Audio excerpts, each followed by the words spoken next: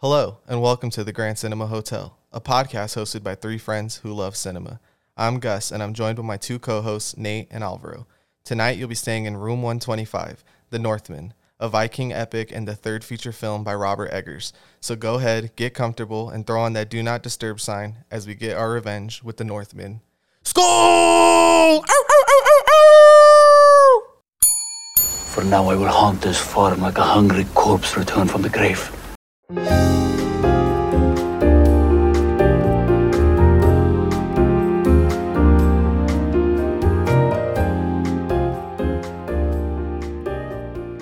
What's going on, all you children of Odin? Thanks for checking back into Grand Cinema Hotel. As always, if you're listening on YouTube, go ahead and smash the like button, please. And go ahead, and if you're listening on Spotify or Apple Music, podcast app, subscribe, hit that notifications button so anytime we drop a new video, you know.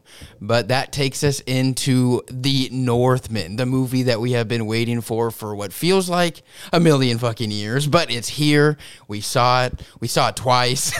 Yeah, absolutely. We have a lot to say about it, I think. So, yeah, what do you guys think? How'd you feel going into it?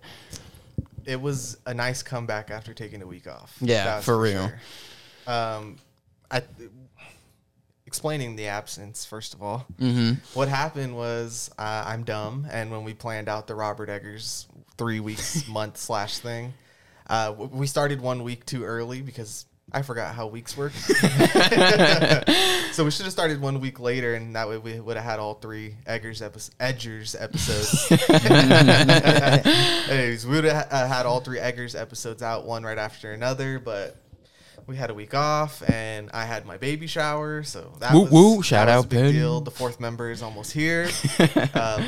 Baby Grand Cinema member is on the way. She'll be here to help give us some analysis. I can't wait. Yeah, I know. Real good How long soundbites. until she can see the Northman? Exactly. I don't know, maybe 3. Yeah. As soon as she can contextualize it and understand what's going on. But yeah, so seeing the Northman after having that week off was incredible. I had an amazing time watching it. I enjoyed it a lot more the second time than I did the first time. That's not to say I didn't enjoy it, but I don't know. I do think maybe we got a little too caught up in how excited we were for Who, this us? movie. Yeah. With Robert Eggers? There's no way. No. Nate only said, "The Northman," 15 times in the car on the way there. But I do think that this still lived up to my expectations and also blew me away in many different ways. I think Robert Eggers is 3 for 3, and I'm still so excited to see what he does next, which will not be Nosferatu. But dude, rest in peace. That's still killing me, man. Yeah, I had an amazing time. I'm just as satisfied as I would be with any of his other two movies. Yeah, for sure. What about you, bro? Where do we start? I guess just bouncing off of what Gus said, we watched it twice. The first time we watched it, I walked out feeling a little disappointed, honestly. So then I went to go watch it again, obviously just to suit up for the pod, make sure we know our stuff. Which we still don't, probably. Yeah. But it's still, it did feel better, that's for sure. But I had to configure what I was going in for once I knew what I was getting out of it. It still is a really good movie. It still is a movie that I think people should go out and watch right now. I think at its core, it's at least you're supporting like ideas or unique ideas being given a $90 million budget. And I think that is more important to go support it than anything else right now at the moment. Respect. Yeah, I think the first time I saw it, I don't know if I was disappointed, but I think it's kind of like the common theme that's going around with this movie is that, you know, it's that story. Like, it's been done. It's The Lion King. It's Hamlet. It's Hamlet. Black Panther. Yeah, exactly. That's true. And it's been done. So I guess the story, in a way, kind of feels almost a little, you know, maybe not hollow, but, you know, basic or rudimentary. But I think that Eggers did a phenomenal job of what he does of inserting you into, you know, the land and in the story itself. It's very immersive. And I also think if anybody else had this movie, it definitely would not have been as good. But I think he crushed it. Really enjoyed it. Like we said, I think I enjoyed it more the second time. But definitely. So much fun. So I want to bounce off of two things. The first one was Roe about the supporting the movie because it's, you know, it's original. It's got this $90 million budget or whatever. I see a lot of people saying that, so it's not like it's just Roe saying that. But I don't think that the movie needs that extra push of support of like, but you need to support original ideas, because yes, that is true, but I think this movie holds up on its own without that added handicap of like, well, you should want to support this movie because it's good for cinema that this movie exists. Yes, I agree with that very much, but I don't think that this movie, that needs to be handicapped into the beginning of like, you got to support an original movie. Like I think this stands up. It enough doesn't on need the its own. asterisk. Yeah. No, I see what you're saying. Do you think it is important to support a movie like this? But like you're saying, like, I don't think it doesn't really need like that, the hand holding of like, you know, like go see this movie to support Robert Eggers, like blah, blah, blah, blah. Like this movie's badass and like, This movie's fucking rad. dude, it really is. Like he really, dude, I don't know. Dude, this movie's so badass. But what was the second thing you wanted to say? Oh, so how you had mentioned that the story is kind of rudimentary. So there's this guy I watch on YouTube. His name's John Solo, and he does a lot of origin videos on just all different types of mythology. And I didn't know that a soft brain way of saying it is to be like, well, there's hyperlinks that you can click on, right? And there's all these different stories, but old like mythology has these like codes of like, this is this type of story with this type of twist, and then like you can go find a bunch of stories that are the exact same thing. So I think that's why, because the nature of these old stories is like there's so many different ones that are the same exact thing just told through different cultures. And like now we have the ability to, you know, click on a hyperlink and find, okay, 15 revenge stories, and then you read them and you're like, these are all exactly the same. Right. Yeah. And I think it was just kind of almost, maybe I was thrown off the first time I saw it because Robert Eggers really, his first two movies, The Witch and the Lighthouse, obviously those are movies that you can almost dissect more and like look deeper into, kind of pull back the layers like I know we talked about on the other two podcasts. Whereas this one, it really is like, okay, this is the story. It even opens, like the opening basically tells you exactly what's going to happen throughout the entire movie. Like Shrek. Yeah, right? Straight up. This movie is actually Shrek 5. So, but no, like, but this movie is all about, like, it really is about the filler and like all the different things that he did with all the rituals, and just like, it was just so much fun, like seeing all the different little side quests that he almost had to go on. Like, it reminded me more of like almost like a video game or something. And I thought it was a lot of fun in that way. When I saw it with you and your brother yesterday, I made the joke because I know he plays Dark Souls. I was like, this is like Elden Ring, right? Like this is if Elden Ring was a movie or if Dark Souls was a movie. And even some of the stuff in it feels like side quests that like, okay, I have to acquire my sword. So I'm going to have to go into this cave and fight a evil undead spirit to get the sword. And like, that is some video game ass It's straight shit. up. I looked at Blake, my brother, yesterday when we were watching it. Shout out Blake. Shout out Blake. What up, Blake? Inmate Blake.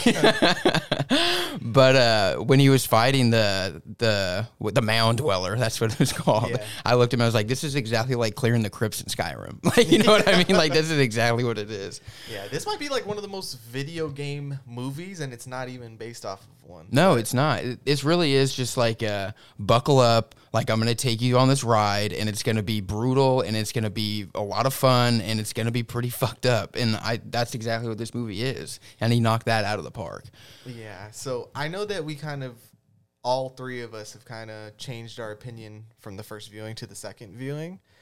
I feel like I liked it, and even in my first Letterboxd review, I was like, I don't even know what to say yet. And then by the second time, I was like, no, this is just fucking rad. And I think it's because I took the expectations away once I had seen it now, and I'm like, okay, this isn't like The Lighthouse, and this isn't like The Witch. This is something completely new. This is more in line with movies we've covered, like Indiana Jones, or like movies we've talked about, like Pirates of the Caribbean and stuff like that. Like, it's an epic. This is Robert Eggers doing mainstream, and I still think that even though it's mainstream, pretty simple filmmaking from a storytelling point of view, that this is still really, really effective. And this is kind of like, you know how I see it now? It's like if Quentin Tarantino actually made that Star Trek movie that he said he was going to, where it's like, this is just something I really like, and I really want to do it, and I want the most amount of people to see it. And I don't know, this movie just fucking works for me, especially after the second viewing. I would agree, 100%. I mean, the things I don't like is that I just think it's a tiny bit too long. And this whole talk of a director's cut, I don't really want to see it, because I'm like, this movie feels long enough already. Is 30 or 40 more minutes going to save this movie and make it so much better? I really couldn't see. Maybe how. not. Maybe just be even more badass, though. Yeah. You know what I mean? But no, I think would it be more fights, or would it be more rituals, though? Because you know, it's the monkey's paw. Be careful. Yeah, that's true. But no, for real. There were a lot of rituals in it. I did like those, but no, I think this movie did a really good job of, like, obviously, like, it's a straight up action adventure. Yeah. Like, it really is. But Eggers did a really good job, I feel like, with blending these, like, fantasy elements to it. Like, obviously, mysticism. Like, yeah, like, he really does incorporate that well, and it kind of not takes away, but it's almost, like, not just an action adventure. Like, it's not quite to the fantasy level of, like the Green Knight or something like that, where it's just like everything is so everything is so like mystical and like, you know what I mean? But this movie did a really good job in blending all that stuff and making it feel realistic in that time in that world, and I appreciate that. It reminded me of that elusive film that we might cover one day. Oh, the Green Knight, yeah, maybe. But I just think because of the opening, for one, like you said, it lays out the entire story for you, and it tells you everything that's going to happen. And maybe if you had subtitles, you'd understand it a little That's more. why, because the first time I saw it, I was like, all right. And then the second time I was really listening, and I was like, he really just laid out this whole story right here. Yeah. And I can fuck with that. And that reminds me of the Green Knight, too, where they basically just kind of tell you how it is from the get-go, and then you just kind of go on this ride. The painting with the whole entire story on Straight up. Or Shrek. Or Shrek. But I mean, so many of those classic Disney movies have done that as well, with like the storybook literally opening and telling you what's going to happen. And that's when you have to absolutely crush the filling part. Like, you know what I mean? Like everything in the middle. Like you have to knock that out of the park. It's all filler, but it's all killer. Yeah, exactly, dude. Like I still can't get over, like, I know we were talking about earlier and you said that you wish the movie was a little bit bloodier, and I can almost kind of agree with that, but this movie was so brutal. Like, the brutality in this movie was something that I haven't seen in a movie since, like, honestly, I can't even think of something. But it was gnarly. Bro. What the fuck? Okay, sorry, guys. There's a really crazy sound I'd never heard before outside. It's a Valkyrie shrieking. It's a banshee screaming in the tempest. The 300 allegations, do they hold up? Do they not hold up? Do you see this being a new generation's 300 like we've talked about before? Yeah, I do. Is that bad or good? It just depends on what side of the fence you sit on. Well, 300 is a masterpiece. Yeah, so it is an alpha male masterpiece. I will say that. I do think that this is the bro movie. This is the bro movie. This is the movie that every dude gonna know Robert Eggers for. I want to punch you guys in the chest and howl like wolves right now. That's what I'm saying. Yeah. This is the bro movie. So yeah, like yeah, it depends how you see it, if that's a good or bad thing. I think it's a good thing. I think it's a good thing, too. I don't think it leans necessarily as hard into maybe the campiness that 300 kind of does. Exactly. Especially maybe now watching it, like, nowadays. But it is that same level of, like, we're going to bro the fuck down. We're going to howl at the moon. And we're going to, like, that's you know what I mean? Drink blood. Dude, we're going to bite people's faces off. For real. We're going to dance naked. I'm going to chop you up and turn you into a horse. Like, that's some of the cool ass parts of this movie for sure. The Viking ritual when they're dogs, and then, like, just changing into that before they go to battle, so they're like ruthless as fuck, and it shows that in the scenes where they after they become, like, yeah, that stuff's crazy. I like what he says. He's basically like, you shed your skin and you can have it back, like when we're done with what we need to do. Basically, I like that ritual a lot. That was hard. Yeah, it's just the silhouette of the guy wearing like he looks like a demon, but he's wearing an animal's, like, it's like a bison head or something. And then it's got like horns or antlers. Yeah, it's so sick. I think that's probably one of the most stunning visual sequences I've seen in a very long time. And Alexander Skarsgård gives one of the most terrifying performances that man I've ever is seen. feral. Feral is the perfect word. Animalistic. 100%. He's a bear wolf in man's clothing. It's crazy. In my review, I put, I can't believe that in the dictionary, if you look up adult man, me and him are the same thing. Like, there's no way. There's no way. You could get there, bro. Cut from a different cloth. Hey, if this is going to be this generation's 300, it will inspire you to get absolutely jacked. Yeah. No, it's crazy. All right, so can we talk about the whole expectation? I know we kind of covered this slightly, but the expectation of it being like the other Robert Eggers movies. Do you think it's a bad thing that it's not? Because I think this is a subjective thing as well. I don't think that it's a bad thing that it's not the same as his other two movies. Like, I honestly think it's, especially like me personally, I like to see directors branch out and do different types of movies. Like, I know that's why, like, I love PTA. It's because he does all kinds of different movies, you know? And the fact that this one really did hit, Like, I think that's really exciting, and I'm curious to see what he's going to do next and whether or not he's going to go back to doing maybe smaller indie type, you know, not as well-known movies, or if he's going to keep continuing on this blockbuster type deal, or is there going to be like a nice blend of it? Like, I don't know, but it gets me excited and I'm curious. So I mean, for actors, the perfect ratio is like 3 for them, 1 for me, or 3 for me, 1 for them. But for directors, I think it should be like a 2 for me, 1 for them. Like, I'm going to make 2 I really want, and then I'm going to make 1 to get the bag. And then I'm going to go back to making the 2 I really want to make, and then I'm going to go get the bag again. And because, like, the thing is like, obviously this is when, like, he went and got the bag. But... Oh, for sure. But, like, this is something that he did really want to do. Like, this is still his vision. So, I think that's why I can appreciate it. And until his stories, like, stop hitting as hard as they do, and, like, if he ever shows, like, maybe, you know, he hasn't done the research like he does, then maybe it'll be a problem. But until that happens, I don't see it as an issue. I think that's one of the reasons why this movie will hold up, is not to just bang the drum about the historical accuracy, but the fact that the detail is there. And what Rose said earlier, or what Nate said earlier about 300 maybe not holding up because it's kind of campy and cheesy, is that I don't think this movie will have the problem because it's so rooted in historical context, where it's like, yeah, okay, maybe in 10 years people are going to be like, this is hella cringe, if they still talk like that. But I do think that you're not going to be like, this is campy, or this is really out there the way like something like 300 would be, which is not really that focused on historical context. It's more about the entertainment. It's about like value. rah rah, like yeah, exactly. I still think that this movie blends those. So no, it's well, it's the a perfect entertainment with the history. It's like making you eat your vegetables. Yeah. Like, hold on, I'm gonna caramelize these bitches so they taste like sugar. Exactly.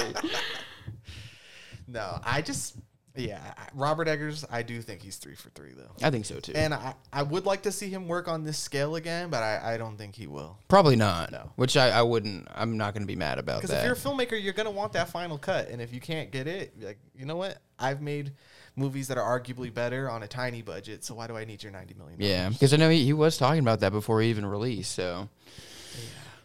But you guys want to get into the movie a little more? Some details, who made this movie? So it's directed by Robert Eggers, of course. Naturally. What else would we be doing here? It's written by him and Sean. I was gonna say someone we've covered on this podcast. John. Yeah. S. John. Yes, John. I don't even remember how I said it when I talked about it. But he wrote Lamb, or he co-wrote Lamb. So he is a returning guest. Welcome This is back. one of our first, I think. It was. It I was don't know like if we second or have a third. returning guest yet. Someone we've talked about before. I don't know. No, right? I don't know. I mean, like in the other I'm Eggers sure episode. maybe like a costume designer or a cinematographer or something like that. Yeah, that's But true. Writers and directors, I don't think we've gone back and like double backed it on anybody. So this is a first for us. This is the third Robert would've Eggers thought? movie that we did, Oh, but yeah. Well, that's what we're doing. Though. fair That's the enough. event. Third writer, though, I think, yeah. yeah, I think you're right. Or like first writer come back. First writer. writer to have a second showing. So 'Cause we who do- would have thought it'd be an Icelandic Welcome writer? back. Yeah. But so it's edited by, which I think the editing process in this movie was a huge step up from the last two for sure. It's by Louise Ford. I thought, especially with the budget, that they were able just to do a lot more. And some of the editing in this movie, I thought they were taking risks, like especially on like the Viking longships. There was a couple of shots where like the way they cut them and then like maybe sped up the footage a little bit, where I was like, that's interesting. I feel like I never seen that from him before and his crew, and it probably is now because they have the money to spend. It's like, yeah, let's try these Just crazy do camera it, movements yeah. that we haven't done before. And then, cinematographer Jaron Blaschke, his frequent collaborator, I think he took a huge step up in this movie. Dude, as he well. crushed it. Especially when you're working with the lighthouse and that black and white. And not to say that's restricting, because that's got its own set of rules and math going on how to make that look the way it does. But the look of this movie is phenomenal. And I normally would complain about, like, man, it's all gray. But for this movie, it fucking fits. Yeah, You know what no, I it mean? makes sense. Go ahead, bro. I say Louise Ford did edit the other two, though. Oh, she did? Okay, well, I think she as well. Welcome took a huge back. step up. Yeah, so I wasn't 100% sure about that, and I kind of gave up on my notes halfway last night. I was like, I'm just going to go vibes on this one. But I didn't get to double check if she had done the other two. Which, hey, if we hadn't obviously mentioned her before, so Yeah, shout out shout to out. you, because you deserve just as much recognition in this process. I did, especially the first time I saw it, I did notice the camera work and how different it was from his other two movies. Like, there was just a lot of movement with the camera, and it really works because, I don't know, you're just in this environment where there's a lot going on, and there's a lot of movement in that environment, so I think it makes sense. It's a tiny bit overstimulating, no? It is. I felt a little less overstimulated the second time seeing it. The first time, there was some parts where, like, you have the battle going, and then you have war cries going, and you have the cameras whirling around, and then you have the score on top of it, and I was like, holy shit, like, I'm getting, chopped up right now. But Since you brought up the score, can we just talk about that for one quick second? Yeah, That's please. Incredible. Amazing. Like, I want to run through a brick wall when I hear these Norsemen, the drums. Like, it's an incredible score. Just like some of the great ones we've had recently, like fucking Dune, where I'm just like, I want to run through a wall. And speaking of Dune, we had fucking throat singing. Throat singing is back, and it is better than ever. Another returning guest, throat singers. Throat singers, welcome back. No, this ancient music, though, is sick. Incredible. No wonder they got all hyped up like this. Dude, I would too.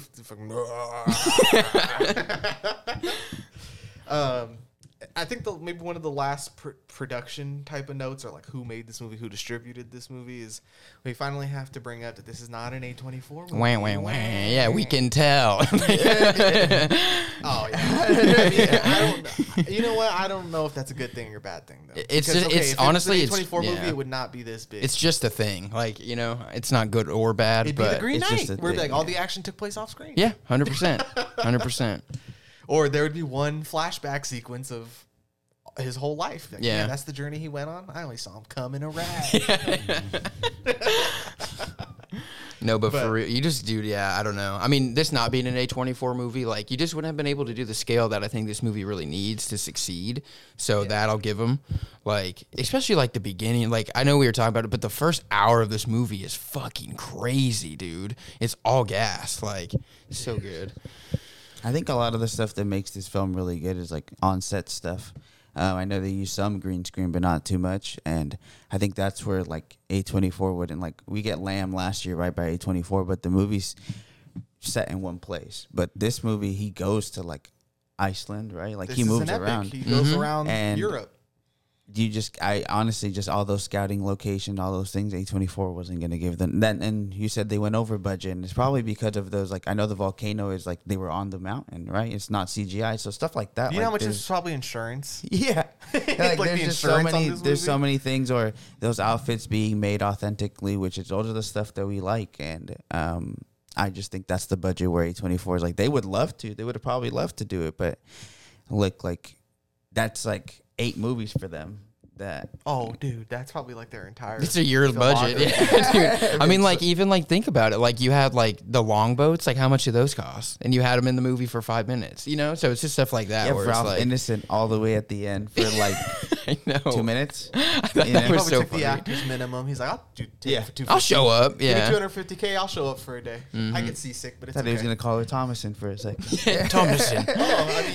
Let's bring that up since we're here. Is that it's a recurring cast for The Witch, also the Green Knight, and the Lighthouse.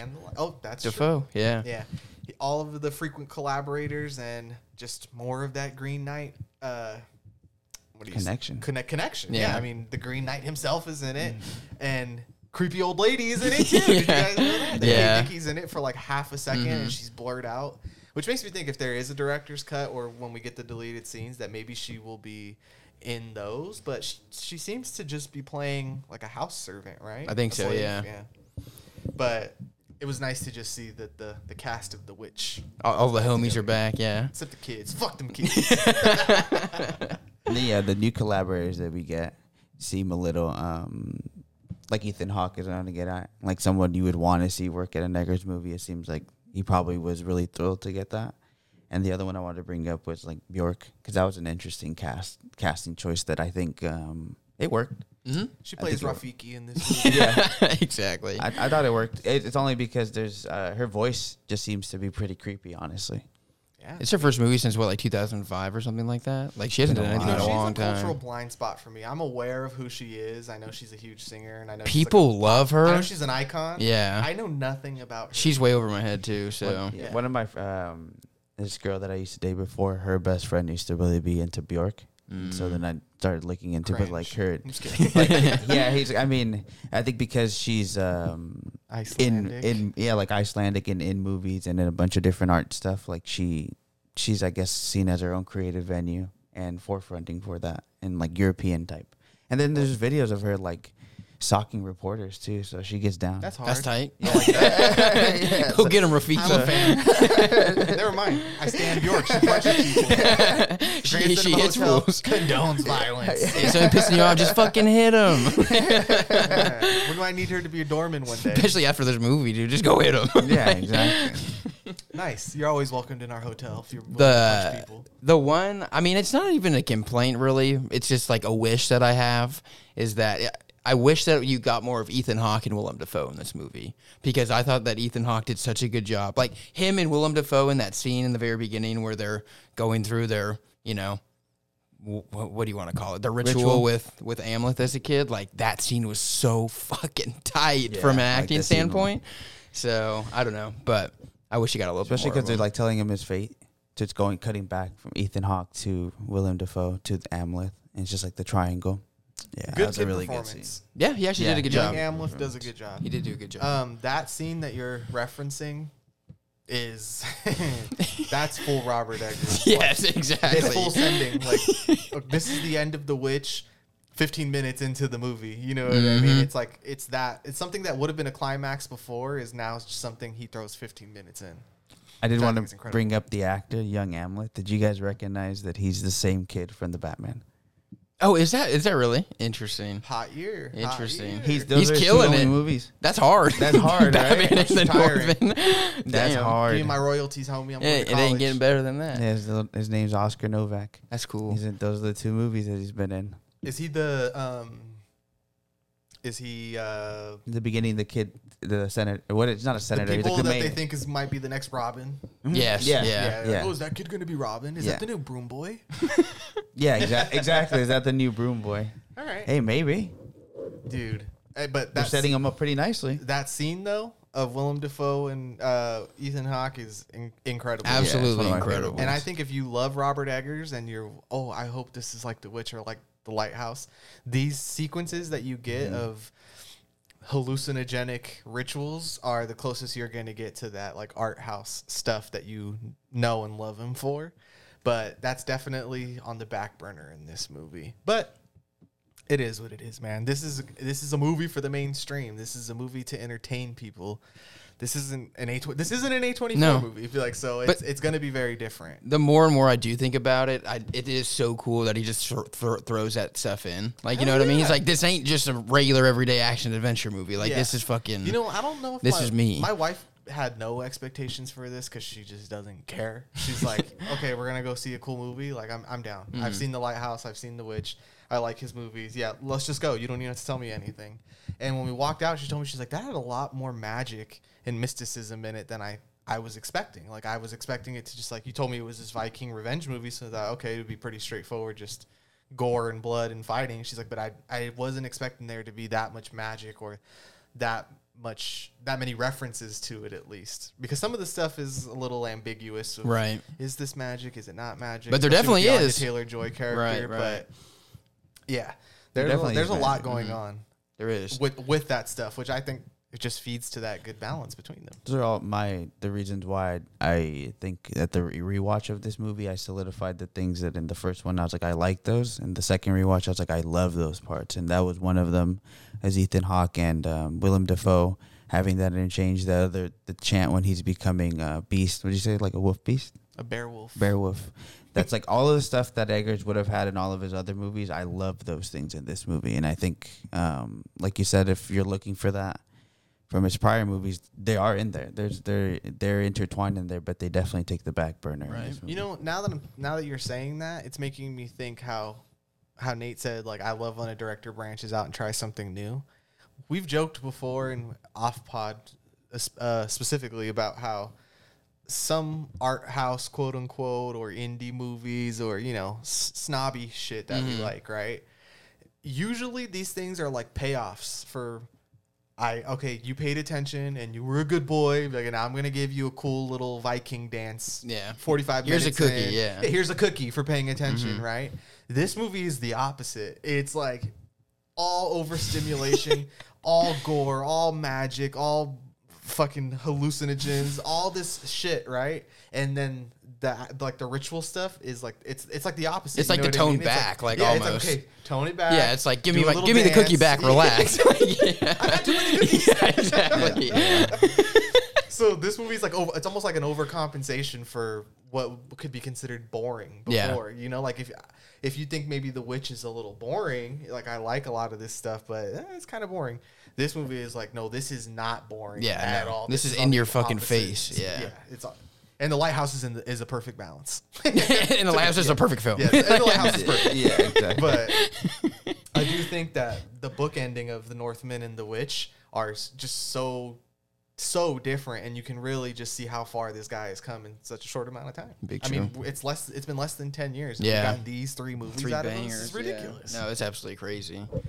The other actress I did want to bring up, first time working, is Nicole Kidman. I thought she did a really The good AMC job. lady? Yeah. Dude, The yeah. AMC lady. Karate chops never felt good in a place like this. Because you know she got that nomination for being the Ricardos, which Boo. I haven't watched and have no interest in watching. But I wonder if she'll get any nod for this, which I think she did a really good job. Too early in the year. She was it might be too early in the year, but she was really like creepy at one point. She had that one scene to like shine, and she killed brought it. it, Like yeah. that was like her scene. I felt like, and it was just so out of fucking pocket. Like, it was If you've just seen like, this movie, you know the scene because no one can shut up about this scene. yeah, just a lot. I mean, I know Nicole Kidman has been memed on for the past year or year and a half or whatever, but She's still Nicole Kidman. she's Nicole Kidman. She's one of the greatest actors to Yeah. ever live. Like, of course, she gave a good performance. Yeah, exactly. This joke has gone on too far just because she did a couple cringe things. Yeah, it has gone too far, and I think this might be though. I haven't kept up with her. I think the last movie I saw her in was The Killing of a Sacred Deer. Yeah. Mm-hmm. And so I'm just gonna say this was the first movie that I seen her in since that too that was actually given to her because of her acting prowess. It's not because she's Nicole Kidman and being the Ricardos is like, oh, you could be Lucy, but it's kind of like, well, They went for the star power Yeah. on that one. Aaron Sorkin's a fucking idiot. like, He doesn't know anything. yeah, exactly. I don't really feel like she was the person for like, I don't know. Anyways, but besides that, I just felt like this was one of the ones that shows why she's such a good actress. Of course. I mean, and tying her with Alexander Skarsgård, they've worked together before. I don't watch this show, but Big Little Lies. They're husband and they wife were on that husband and show. Wife. They're mom and son. But Nicole Kidman got all types of love and awards and nominations for that performance as well. So how quickly people forget, well, the internet, right? The collective yeah. they. Annoying. Yesterday Tomorrow, forgotten. There'll be a meme. She'll be a meme again as soon as this movie Exactly. leaves the public conscience in 2 weeks. They just need But- to, dude, yeah. Yeah. I just need to get her off the damn AMC opening, bro. I can't take it Yeah, I anymore. can't take it. Well, hey, that's what happens when you only go to one movie theater, I mean, right? yeah. If we went anywhere else, you would. You want to see the Matt Damon crypto commercial? I don't think so, but you're like, you should be happy that you're getting Nicole Kidman, Oh, Maria Menounos. not Tropical Joe or whatever the hell his name is, the new guy. Can we continue with the cast since Yup. we're here? I don't know how much we're gonna get into this movie, like plot wise. Probably not a I whole would lot. like to spoil it a bit and just bring up some more cool moments, but for now, I think we could focus on the cast. Yeah. Yeah. So, like we said, Ethan Hawke, he plays the king. Do you guys want to attempt to say the names? I got that one. down. That Arvindale one, yeah. Arvindale War Raven. The Wool Raven. That shit's so hard. Yeah, him being the whole Raven thing. That was the thing that I had written down too. That like the superstitious parts, we kind of already touched about that. But like him being like the Raven, stuff like that, that reminded me of like everything that Eggers really brings to his projects and why I really like him. And that the first time I kind of didn't catch that was one of his names. And then the second time I watched it, I caught them calling him that, and I was like, "Oh shit, okay." Yeah, and these ravens play a huge part in Yeah. the movie. Mhm. They're They're a integral. guiding force. Like, they are part of his destiny, yeah. part of it, bro. You can't have no mythology without It's no like birds. follow the breadcrumbs, but they're birds. Yeah. You know what I mean? So many people, so many different things. Just birds always come in, especially ravens. Have you ever noticed? Mhm. Like, there's always something about them that's mythical or some kind of mysticism behind them, whether it's Native American mythology or even shit like Edgar Allan Poe Yeah. making ravens scary or the Viking mythology. They're everywhere. I mean, shit, even in, what is it? Macbeth. You know what I mean? Macbeth, Game of Thrones. Game of Thrones, like everywhere, like they really do. You can't have fantasy without ravens. It's true. It's true. I don't know why, but I think it's just because they're so beautiful and It works. and they're super smart. Right? Yeah. Yeah. I've seen that they're like ridiculously smart. And it's also because since like they're all black and they're kind of common, nobody seems to really like when you see a raven, like, oh, it's a raven. You don't really think it's anything crazy because they're kind of common. That's true. I seen one the other day that really caught my eye. I was in the car and I looked inside. I was like, damn, that shit's beautiful. It's You like a in- huge one too. You introduce yourself? Yeah. What's up, baby? But yeah, Ethan Hawke, great performance, short performance. That's my thing. I mean, I feel like we all know that. That's given away in the trailer.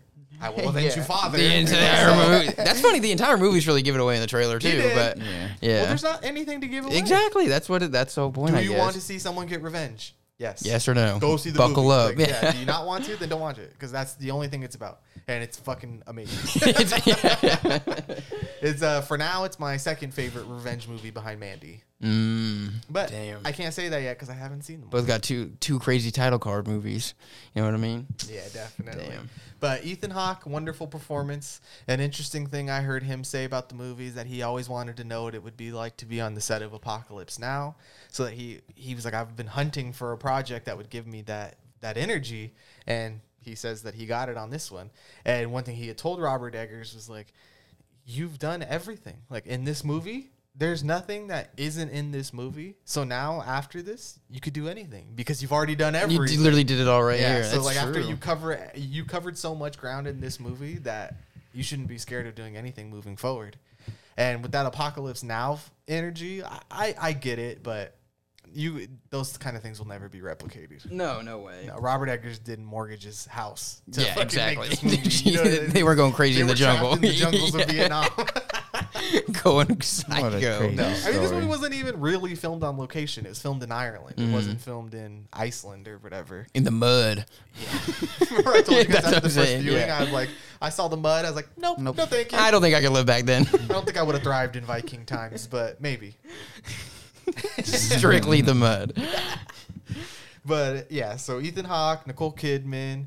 We'll get to. I feel like Alexander Skarsgård is. We should hold off. I on mean, that he because is he's the movie. Yeah. Right. So Anya Taylor-Joy, phenomenal. She did a really good Collaborator. job. Yeah, I thought she did a really good job. The way she can control language is impeccable. Mm-hmm. You know what I mean? Like whether it's this, which I found out is ancient Ukrainian, which is because the land of the Rus that they go to is ancient Ukraine. Mm-hmm. Okay. So this movie is actually weirdly relevant to today when you think about the violence going on in Ukraine now and then the violence of these Vikings back then. And it's like, dude, They people can't catch a have break. Never fucking changed. They can't catch a break. Like Damn. maybe human beings are just fucking barbaric. Who fucking knows? But I thought that was pretty wild once I found that out. It's like, dude, the relevancy of that. Like, how can a Viking movie be relevant to today? And it's like in way more ways than you would think, actually. Honestly. I mean, I'm sure the way they raid these raids that we see, I'm sure stuff like this is still going on when the military does raids and shit like Probably. that, right? So, anyways, I got off on a tangent about that, but yeah, I just thought that was so wild to me. I was like, what the fuck? But Anya Taylor-Joy, what can you say besides? She's just an incredible actor. Like, she really is. You guys want to say? You guys got something to say about her? She's I'm standout performance for me in this whole movie. You think so? I thought so. Yeah, I thought she I did think the she best stand out acting. in everything. I think so, she's in, too. though. So, but yes, I do agree with you that I think she really carries the scenes that she's in. Not that they need carrying, but I just think that she elevates them even more. I guess a little bit more context to it is like this. We talked about how this story is pretty straightforward and it's pretty barbaric and it's pretty bloody. But when the scenes that Alexander Skarsgård has with her, it seems like they're very intimate and it seems like they're almost like the stoppers and everything. And that's where the dynamic of there seems that that's the only dynamic we get in this story where Alexander Skarsgård's character expresses more than just I want revenge and that's it. There's more dynamic to the character when he's with Anya Taylor-Joy, and Anya Taylor-Joy's character has more dynamic when she's with Alexander Skarsgård. And I think that's why I liked her presence in the film so much, because the first time we see her, she's trying to defend what looks like her brother, right? yeah. And even just from the get-go, there's so much energy in that performance, which is just like physical acting. And Yeah, I just really like how she was implemented into the story. Like at first, it just seems like she's just another character that's fighting for her brother, and her brother gets thrown in the the barn or whatever, the barn. They set Damn. that shit on fire, which is just crazy to watch too. Yeah. Because we were talking about like the barbarity in this movie. There was a couple scenes and they were like, you see the kid get put in there, where you're kind of like, wow, I'm really watching. Like, it's not real, but This it is so happened. much fun. Yeah, right. You're literally watching a whole village of people getting slaughtered. But like, it is okay. fun. Yeah. But back to what I was saying is, then I like how basically slowly they connect, and then she becomes such an integral part to the story. No, I agree with you. I think that her chemistry with Scars, their chemistry together is off the chain for this movie. Like, they really killed it.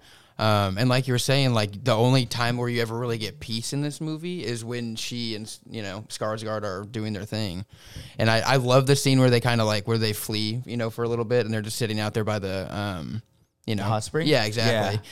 And she, what does he say? He's like, I've never been close to anybody before. It's just He's like, not since I was a child. that is so funny. I was like, oh, he's an incel. I never even thought about that.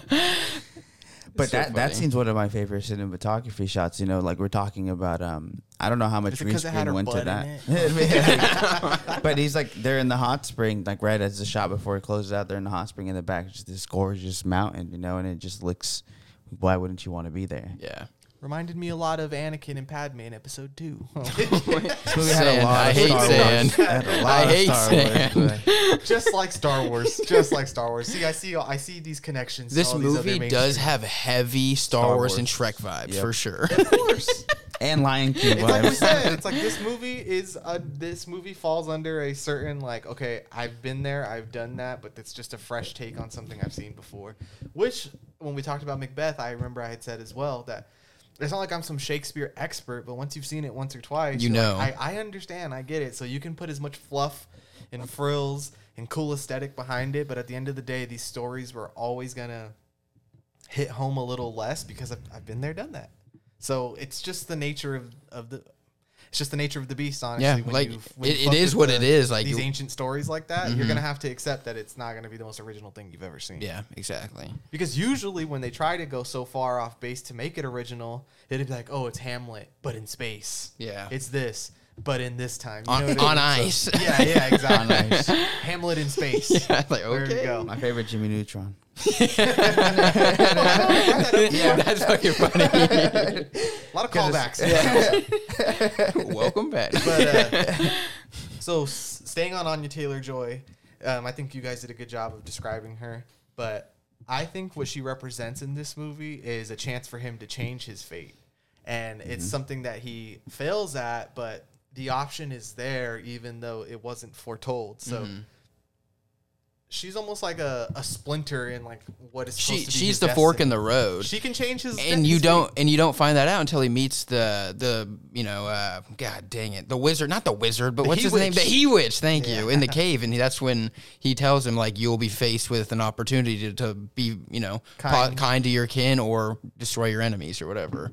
And so that's when you do have that splinter, and I like that there is an option there, honestly. You know, I had told you that I watched this anime called Vinland Saga, and it's so similar. It's almost like a shot for shot, but with story beats. But in space. Yeah, but in space. But Nice. I think the reason that Alexander, and this is a spoiler, that Alexander Skarsgård knows that he can't just go with her is because in Vinland Saga, this is exactly what happened. This Viking ditched the Viking life, and he ditched his fate, and then eventually it caught up to him again. And for me, in my head canon, I was like, well, yeah, that makes sense that he can't stay with her because this will happen. Like, Flonir will chase him to the end of the world to get his revenge. And if it's 10 or 15 years from now, like is what's going on right now, I'll be like, this is a never-ending cycle unless, spoiler, both of them die, which they do. Right. And that's the only way you can end this. So while it does suck, and your brother was like, I wish this could have had a happier ending, it just is what it is. They told us in the beginning it ain't They gonna told you. happen. You know what I mean? So even when the option is there for him to change his fate, he's not able to. This was the only way, though, too, because he talks about it, that his kin will live. He has to The deal Maiden with this. King. I know. Like this has to be dealt with.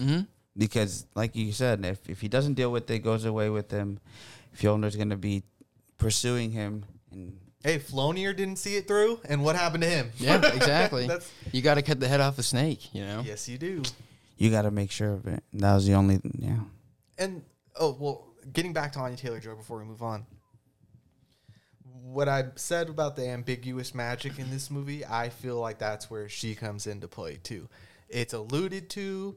There's some slight hints that maybe she does have some things going on, but it's never it's not as obvious as like It's not like the a rituals fact, are. yeah. You know what I mean? Yeah, it's Where like okay, I'm speculated. seeing this happen and I know that this is magic.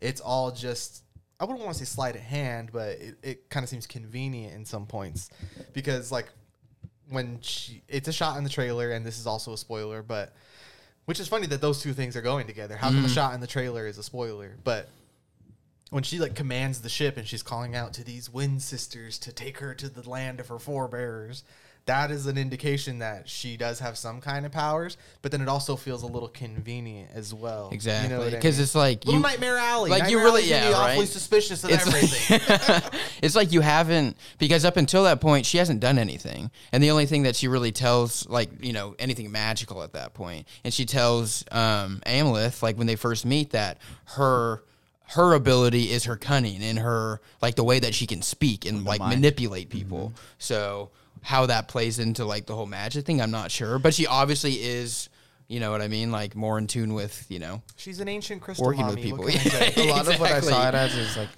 I guess this might be a little bit of the spoilers, but Fuck which it. we haven't Blow talked. the roof off on we this. haven't talked about him too much, but Fjolnir, which is played by Class Bang, which I I'm think not it's sure. just Clay. But Yeah, but like that makes sense. Which is probably French, right? I don't know. Yeah. Don't ask me. Anyways, like they have a couple scenes together, Anya Taylor-Joy and him, and I guess he basically wants to force himself on her, and I guess like the cunning way that I see her is like she's on her period, and like the way that she manipulates that, because at first she's like, oh, it's just a little bit of blood, and then she does and grabs some of it and puts it on his face, and he gets disgusted, right? And then later when he finds out that his son is dead, and he's going through all of the peasants and just like slicing their throat, she gets at him really quick, like right there, and she's like, I should have known it was you.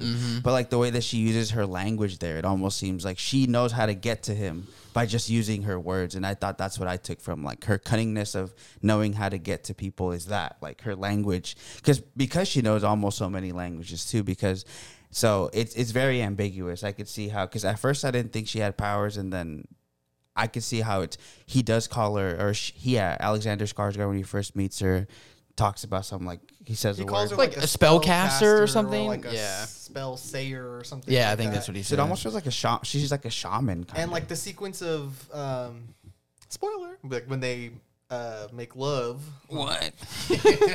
when they tie the thread of fate together. Exactly. When they like Avatar, they tied their braids together. Jeez. She starts speaking to the earth. You know what I mean? And it's like that. It's that earth mommy magic. Yeah. You know what I mean? It's not so much. I kind of take it like when the Vikings are doing their ritual and they're singing in a ritualistic way, where it's not so much like I have powers, but it's You're like I'm in tune with you're nature. like calling upon the powers of the gods. in tune with nature. yeah, because almost. they're like Yeah. that culture, especially in the ancient times, and I've seen that even still now. A lot of people really do believe in like spirits and fairies and all that. Like to them, that's real. I'm an energy guy, bro. Exactly. So, and that is a big thing that Robert Eggers said about this movie, is that for it to be authentic, these characters have to believe all of this. It can't just be like, yeah, I hope there's a God out there. It's like, no, they're doing all of this for their religion. You know what I mean? Like everything is pushed by what they believe in one way or another. So I think that has something to do with it as well. That it isn't like a hocus pocus magic. Yeah, like, exactly. Oh, look, I gave you a wedgie. Bibbity bobbity boo, yeah. But there is certain things she does that are, ambiguous. Like there's a mushroom sequence, right? And I think that, for instance, is not that she has magic powers, obviously, but it's like she made a spell. You know what I mean? And she used the trippy mushrooms, the Amanita mascaras. To do Yeah. it, you know That's what why I mean? think she's like a shaman. It's almost like Exactly. she knows. She knew how to make that concoction, and people don't know how. Like only the other, like the he witch and people like that know how to make it. So it seems like she might be from wherever she comes from. that village that they raided or wherever she is actually born from, she comes from a line of descendancy that like Earth Mommy magic. Like we're She talking is about. like a crystal mommy girl boss. Like Yeah. that's exactly. But who it she works. is. Like it's not. Like it's in a world where that's the a faith. You Yeah, know? exactly. She's a It works she, they, out. goth witch. Yeah, exactly. Yeah, She's hardcore. the best kind. Yeah, exactly. But I don't think any of the magic really is so ridiculous. You know what I mean? Like there's certain scenes of like you said, the He Witch, when he takes a piece of the skull and he throws it in the fire and it pops up because flambés the fire. That you know is what like I the mean? one time where I feel like the magic is in like full force. Yeah. Like this is 100% magic. Like the dead spirit of him is speaking through this He Witch. I have You know what I mean? Two like instances where you guys are talking about where I know like there is magic in the movie. They save his last tear, Yeah, and then that's true. Bjork has it. Like how? Let's return to him later. Right? Fantasy, bro. No, but like that's magic. And my favorite thing, the blade. The fact that Yeah. it can only come out at night and it needs to feast on the blood of man and like the same scene where the king is talking to Anya Taylor-Joy, like Alexander Skarsgård wants to take him out right there, but he can't take out the do blade it. because it's not the time. And all of those things I thought, or the fact that the other He Witch can get Willem Dafoe to again talk to him. That's all magic. And the fact that the mound dweller's a thing. That's what I was Like, gonna you know say. what I mean? Like, yeah. Then he has to defeat him, and then all of a sudden it was like a dream. And then That he goes was- back. He could I just thought that take was the so sword. cool. That's Elden one Ring, of- bro. Yeah, that Elden shit was Ring. so hard. We talked about that scene, but that is one of my favorite scenes. I guess Yeah. is the blade is so cool, and then the fact that he had to kill that Some walking undead skeleton, king. Yeah, like that's Genghis awesome. Khan. Video Punish. game shit. And one thing I It's so did, sick. I did see that the Mound Dweller's equipment, I guess it's like made of, it's like Swedish Vendel era stuff, which is like, Oh, of course. right? You didn't notice that. It was their spring collection 100 years ago. But like that was just Robert Eggers using stuff that was like centuries older than all the stuff that people That's are wearing cool. nowadays. So like just that kind of shit. You know what? I can further that point.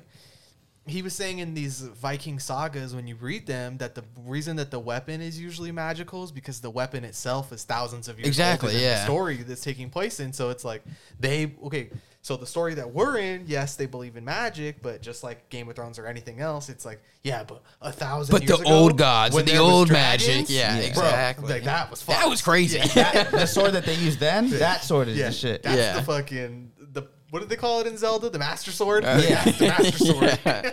Here it has a cool ass name, the Nightblade. The which I think- Draugr, yeah. Yeah, I don't know. Yeah, it has- we're it butchering has that. the- Stands for undead or whatever. It's fucking hard, dude. That blade is sick. and it looks cool as fuck. and It's the really monologues to it. He does.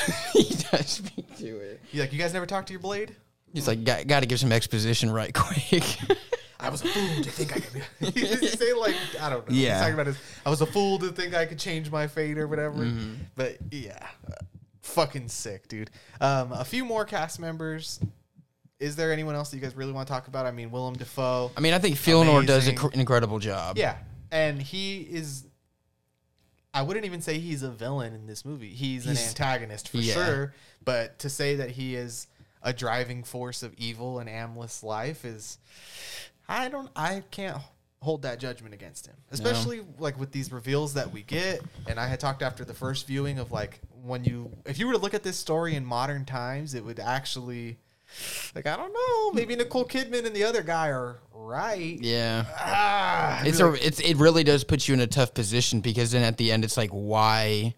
Like why? Like why do you Yeah. have to do this at that point? Exactly. And I found this quote that somebody said. It's revenge, but it's not an eye for an eye. That's for sure.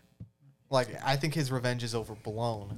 I found a quote that somebody said about this movie. They said, "Revenge for a purpose is flawed but ultimately righteous, while revenge with no purpose is destructive but far more interesting." Yeah. You know what I mean? I feel like we got the latter. No, exactly. Right? That's what they're saying. Yeah. It's like you're seeking revenge, but like, and that's what I think that Robert Eggers did do different with this story compared to like The Lion King and Hamlet and all that other shit. Is the fact that he's not getting revenge to get his kingdom back. No. Like his kingdom is gone. That's a no go. Like from the the beginning of when he sets out on this quest. It's literally just to kill this man, to get nothing else, And I just think that's a little bit a different take on that story. I'll never remember these lines, but he says something along the lines of, "I'm gonna haunt this place like a dead Like a corpse that, And- yeah. and- Oh my and- In the second act, this turns into a horror movie for Flonir and his family. It does. He just terrorizes their farm. And he gets some berserk level violence. Like if you guys have read Berserk or watched the anime, like you get some shit straight out of a splash page in Berserk. Seriously. So How he leaves the bodies I was really happy with that as a Berserk fan myself. in the barn. Just the way then they wake up and they see how he mended the bodies. That shit looks. Yeah, like he it turned him wasn't- into a horse. He looked like a demon. Like a demon did that. Dude, Yeah. if you like Berserk, Vinland Saga, Elden Ring, any of this shit, and you haven't seen this movie, or you're thinking it might not be for you, it definitely is right up those alleys. So go see that shit. But Other characters that I did want to bring up, I guess, Gustav Lind. We talked about. He played Thor the Proud. oh, he's The son. Flonir's oldest son, right? Yeah. And you know, an interesting thing I noticed the second time is that when Flonir is introduced, he gets on Willem Dafoe's ass about making a jest, right? And then Ethan Hawke tells him, like, you have someone who needs your protection, and it's not me. And you see it's baby Thorir or whatever, Yeah. however you say his name. And the look that Amleth has when he's a little kid is like, you could tell he's a little kid still. You know, he's like happy to see his little cousin, and he's smiling, and he's like, oh, cute, a baby, you yeah. know? And then, spoiler alert, he impales him and rips his I heart know, out that in the shit's future. crazy. So, and that is one of the reasons why I feel like the revenge in this movie is not an eye for an eye.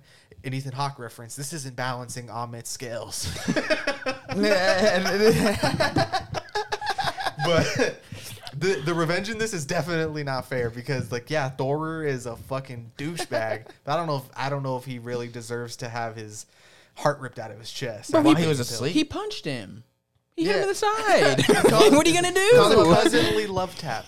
Look at me in the ass, slave. Like, dude, But what? I would say that his character is supposed to be annoying. I would assume so, and he is very annoying. He does come across as a. No one's ever gonna beat what's the kid's name? Joffrey. No one will Oh, ever no. be Joffrey. No, so you're no, never no, gonna annoy yeah. me again with the medieval No, kid. but he definitely did come across as a super bitch. Yeah. Like, you know, so like even the first shot that we get of him when he's grown, he gets taken down while sparring with the people, and he like throws his shit and runs away. He just It's seems so very funny. like he has an attitude, you know. And I thought there was interesting dynamic there. The other kid, Fjolnir's other kid, the younger Gunnar? one, Gunnar? yeah, Whatever. when he tells him about like why are we doing this peasant work? Like this is your land and I'm the So damn, daddy, this is slave yeah. work. And then he tells Yeah. him because you don't know from one day to another if you'll still be king or you'll be a peasant, and it's best to be prepared for both. And it's the same thing. Like Fjolnir knew that there was, I mean, maybe he thought he really had killed him, right? But it seemed like there was a chance he had to, like, it always seemed like he was prepared that this is going to get taken away from me. Because the kingdom got taken away from them. There's a reference to that he's known as the Fjolnir the Brotherless because everybody knows that he killed his brother for the kingdom, but then he ends up losing it anyways to another guy who's taking over in Norway. And that the same thing bounces back Ethan Hawke before he dies. He tells cursed him him, for like, it, yeah. He was like, your reign's not going to be long. And like, you go ahead and kill me, but like, I already know my revenge is going to come for you. And it's because he had already literally just made the pact with the kid. Like, hey, someone's going to kill me. And I need you to know, like, I need to die this way because I need to die as a warrior. But your duty as a Viking and my son is to wreak revenge on me. Yeah, I mean, and he definitely fulfills his dad's He wishes. did it. I don't think he could do it any better. Yeah, exactly. The king that you're talking about that ended up taking Flonir's shit from him, that king in real life ended up unifying Norway altogether. That's Oh, Harald really? the Bluetooth. Yeah. That's cool. I know about him because of Viking, like all the Viking shit that I've read about before. But, oh, and you know what? I'll just bring it up now because this is a reference for later on with the Valkyrie. You know, she's got like the cool teeth. dental marks. So the reason that he was called Harold the Bluetooth is because they excavated a bunch of, well, not for this movie, but of all the Viking skulls that have been excavated before, just like the Mayans or the Aztecs or something, they would do body modification all the time. And it was like they would make indents in their teeth and just color it with pigment to look cool or just to look badass or whatever. And that guy was Harold the Bluetooth. And then you see the Valkyrie later because people were wondering if it was braces, and Right. definitely wasn't some primitive style of that. It's just some cool jewelry. flair. Yeah. I always think it's cool that in ancient times, like you guys have tattoos, right? And you guys don't have any piercings, but that body modification is still something that maybe some people would see as taboo. But it's Yeah. like, they've been doing this since ancient Forever, times. literally for fucking People have ever. been trying to express themselves through changing the way their body looks forever. Be like, go dig up a skull. Be like, go Every look at culture that. has different things. Too. It's interesting. Like we still see it now in like more what do you call it? Primitive cultures, like in Africa, like the bowls in between like their lips. You know what I mean? When it's like jewelry. That's like every culture has different things, and I did think it was really cool how she had that. It looks like braces, but it's not braces because you can tell it's not on her teeth. It's just like on top of it. it's just sick. It's just it's cool. in the teeth. Like they would cut into the teeth, like That's take hard. layers away from the teeth to make an indent, and then add in the color. Bro, that would fucking hurt. Fuck. Dude, Jesus. I think that was the other thing, though. I guess just since we're talking about that, why these ancient traditions or traditional, I'm using the cultures would do this because it's kind of like that rite of passage through pain. Because yeah, of course it hurt to put that in your teeth, but as a Viking or as a woman of a Viking or the Valkyrie, like those pains are all worth it. Kind of like we've talked about that when we got in our tattoos. I know Nate said that. Like every time I get one, he's like, I know it hurts, but that's kind of why I like it. Later, there's like the scar is there of that pain. So. You got to be a tough son of a bitch to live in those times anyways. You know what I mean? That's Like, another thing I was gonna say is that these Mud. cultures back then, yeah, exactly, Mud, they bro. get it out the mud for real.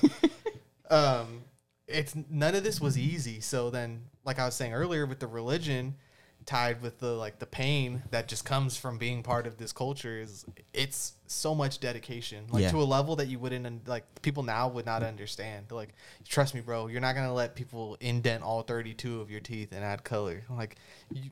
Motherfuckers be like, I'm not even going to the dentist to get a checkup. That shit bugs me. Be like, let alone I'm gonna modify every single tooth I have. In No, my that's mouth crazy. with no fucking modern medicine.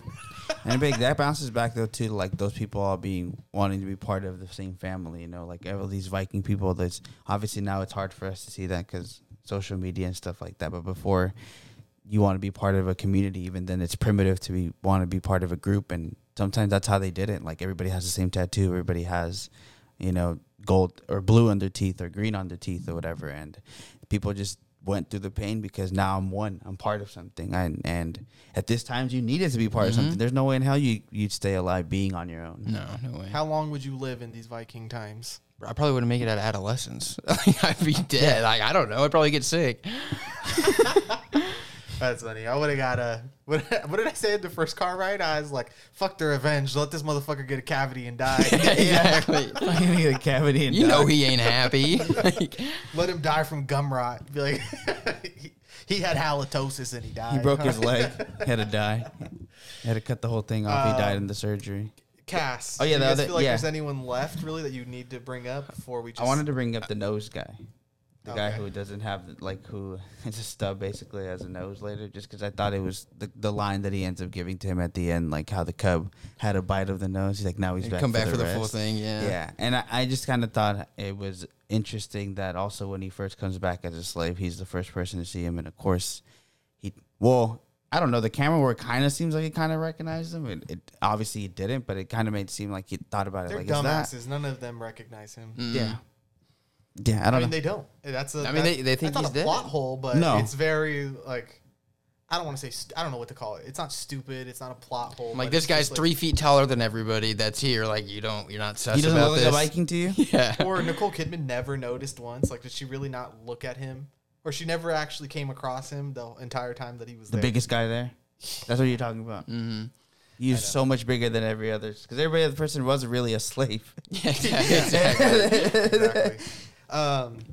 I think it's time to talk about Alexander Skarsgård. It's the man. Mind, and I feel like that really opens us up to talking about whatever we really want because he's basically He's in the every movie. scene in the movie. Yeah. Like we said, just ridiculous powerhouse, animalistic, fury, feral-filled performance I've ever seen. Maybe. Yeah. No, he went primal. Like, he went straight primal, and it was incredibly fun to watch. Like, it really was. I mean, he's a fantastic actor. The whole family, obviously. We've talked about that on this. I think he sounds the most like his dad out of all of them. Like Stellan Like Skarsgård, Stellan, he yeah. definitely sounds like him the most. I don't That's even true, yeah. Where do you guys want to start with this guy? Dude, I don't know. Like, the thing that keeps sticking in my brain is the scene where right before they go, raid the town in Roos or whatever, and they're just out there doing like the wolf chant thing, and he's wolf just ritual? screaming, and then you just get the close up of like I don't know, man. Like, it really just set the tone for, like, this guy is fucking unhinged. And, like, there's just no mercy. It's crazy. It's funny how that works because nowadays I feel like I understand the war cries and all of that, but that's really reserved for children's sports more than anything. Yeah, honestly. Right? Or, like, no, this is going to sound disrespectful and I really don't want it to be, but, like, when you see New Zealand do, like, the haka, and they think that they're scaring people. And Team USA is like, bro, we're about to dub you by 50 points right now. I don't care how scary you are and you stick your tongue out. This doesn't work anymore. Yeah. But, it's no disrespect, sorry. With all due respect to the haka. But back in those days, I could see why this would, like, work. Like, you know, we see the mushrooms, and in Viking mythology before, and like in shows like Vinland Saga, the mushroom was a thing that would make them go berserk, right? So they would use that to fight, which really makes no sense. If you've ever had mushrooms, you would know that the last thing you're going to want to do is like, let me go start a fucking fist fight. Yeah, exactly. So that these dances were kind of like the closest they could get to like hyping themselves up by doing these dances and howling. And it's just like you said, a feral thing of just, I'm going to act like an animal for like 10, 15 minutes before I do this. And then I'm in that state of mind. Like shed your skin. You're no longer a person. You're an animal. Yeah, it's like some Winter Soldier level fucking brainwashing. It's wild. And then you have the connection to it where it does, we're talking about the magic in this movie where then because he's been part of this like culture of dogs or whatever, he can call on dogs. Oh yeah, like he has when he's howling at like the he's accepted so as a even wolf. Alexander Skarsgård has ambiguous magic powers in this movie, right? Yeah, like because he sticks the dogs on him at one point. He does. It's kind of like what you said again. It's not that they're magical. It's like they know how to evoke mystical, like how to call upon them. Not that they themselves have magic, but they're like, I know how to call wolves, or I know what shroom concoction to make these people go mad, as they would think. But there's a lot of mysticism in there, and it's ambiguous for sure. I think the point just needs to keep getting beat home that it's because these people believed this, and that's why it works for this movie. It's not ridiculous because you know that the characters are taking this 1,000% serious. Like he does believe that he is a wolf. He does believe that he can call on these wolves to fuck the village up. You know what I mean? So maybe he can. Yeah, you know. So, and he do. And it's like we said in the other podcast, like, hey, bro, magic probably existed back then. So yeah, like yeah. Too many cell phone satellites. They just put it on the cell phones. It's like if in 2,000 years and 1,000 years they made a movie and it was about Christians and be like they prayed to God that the apple would show up, and it showed up because they believed in it, so it showed up. And like that's the same way here. Like they believed in connection to Earth and legends and mystical things. So yeah, you can call on dogs. The listeners won't be able to see this, but it's like, look, bro, the forbidden fruit. As I hold up my iPhone, yeah, exactly. The apple, with all its forbidden knowledge. Yeah. So maybe in 2,000 years, people are gonna think, who knows, right? Yeah, They might dig up our skulls and find an iPhone and be like, what the hell is this? This is a tablet to God. This was witchcraft. Yeah. I mean, I hope not. I hope they're far more advanced than us. I hope there's not another Dark Ages. Bro, right? there ain't nobody gonna be around in that long. Yeah, Let's just be honest. Only the cell phones, and they will have adapted and become cockroaches. sentient. Yeah, for real. The cockroaches will roam. Yeah, Earth. with iPhone shells, exoskeletons made of iPhones. Those crabs are gonna take up homes as their iPhones. Marcel the Shell is gonna live in my iPhone. But getting back to Alexander Skarsgård. Favorite moments other than the wolf dance? I mean, we can't just say that one. I know there's plenty of others. I did want to say something really fast because we were just talking about like the Christianity and all that. I forgot, but now I remembered. I thought it was really funny when the dude that you brought up, the dude with the bitten off nose, when they had seen like the two like people that Skarsgård like chopped up and like positioned on the side of the house like a horse or whatever. When he's like, "Do you think this is the work of Christians?" He's like, "They nailed their God to a tree." Yeah, like, I thought it was so funny. Their God is a corpse nailed to a tree. I know. I that was one thing I had thought too. Is like these Vikings are so brutal, right? But they're also so artistic at the same time, so that even though they're this brutal, they think of Christians as like they're fucked. It's They're just like, it's always to see like Yeah. it's always funny to see like the other side's opinion. Like, well, what the fuck? You nailed your God to a tree. It's like, what are you talking about? We My worship God lives ours. in the woods. I like how the logic just there becomes like, well, how could your God be real? Like, you nailed that shit, or how could your religion make sense? Like, yeah, I mean, some religious side talk here. The imagery of Jesus Christ on the cross is pretty fucking metal. It's you know what I gnarly mean? as Yeah. fuck. Yeah. That's some gnarly shit to look at when you Yep. look at Crown other of cultures. crown of thorns bleeding from the ribs. Like, yeah, it's pretty gnarly. pretty And he's a Totally zombie. emaciated. And he's a emaciated. zombie. Yeah. He rises from the dead. That fool came back. and he kicks it with what's And he it, kicks it with prostitutes? whores. He just gives everybody different names. Yeah, Like, I'm finna call you this Some now. alpha shit. That's crazy. Nah, Solomon, you're John now. Paul, how about Saul? Bitch, what? No, yeah, the Christian God is pretty fucking metal. Like all things considered. But bouncing back, Sorry, bouncing off of sidebar. brutality, this does segue into one of my favorite Skarsgård scene, Alexander Skarsgård scenes in this. Very weird scene. So they play this weird game, right? Like this brutal game, where I guess it's like a mixture of Quidditch. yeah, it's like a primitive Quidditch kind of, and It's like field hockey. It was very interesting Kinda. how like that's where you know they use CGI. This guy fucking hits the shit out of the ball and hits like the one like post. That was real. Anyways, That's a what I wanna mountain, bro. say is there's this huge fucking guy who is taking the game way more serious than anybody else is, and then all of a sudden the younger kid, I don't know why, he wants to get involved into the game to score to win the game. And he gets taken the fuck out by this huge guy. And Alexander Skarsgård, at this point, he already knows it's his brother, right? Or half brother, I guess. So he just fucking starts wailing on this dude, and we just get scenes of him using his head to, like you said, it could have been bloodier there. That's one of the scenes where it could have been bloodier. They could have shown us how he dents in his head, but they don't. They just show you how much blood he gets on his head, and we hear the cracking of the head, and that's like the most primitive Pharaoh that I seen him in the fucking movie, and I was like, that's just hard. I just thought like this is a hard ass scene.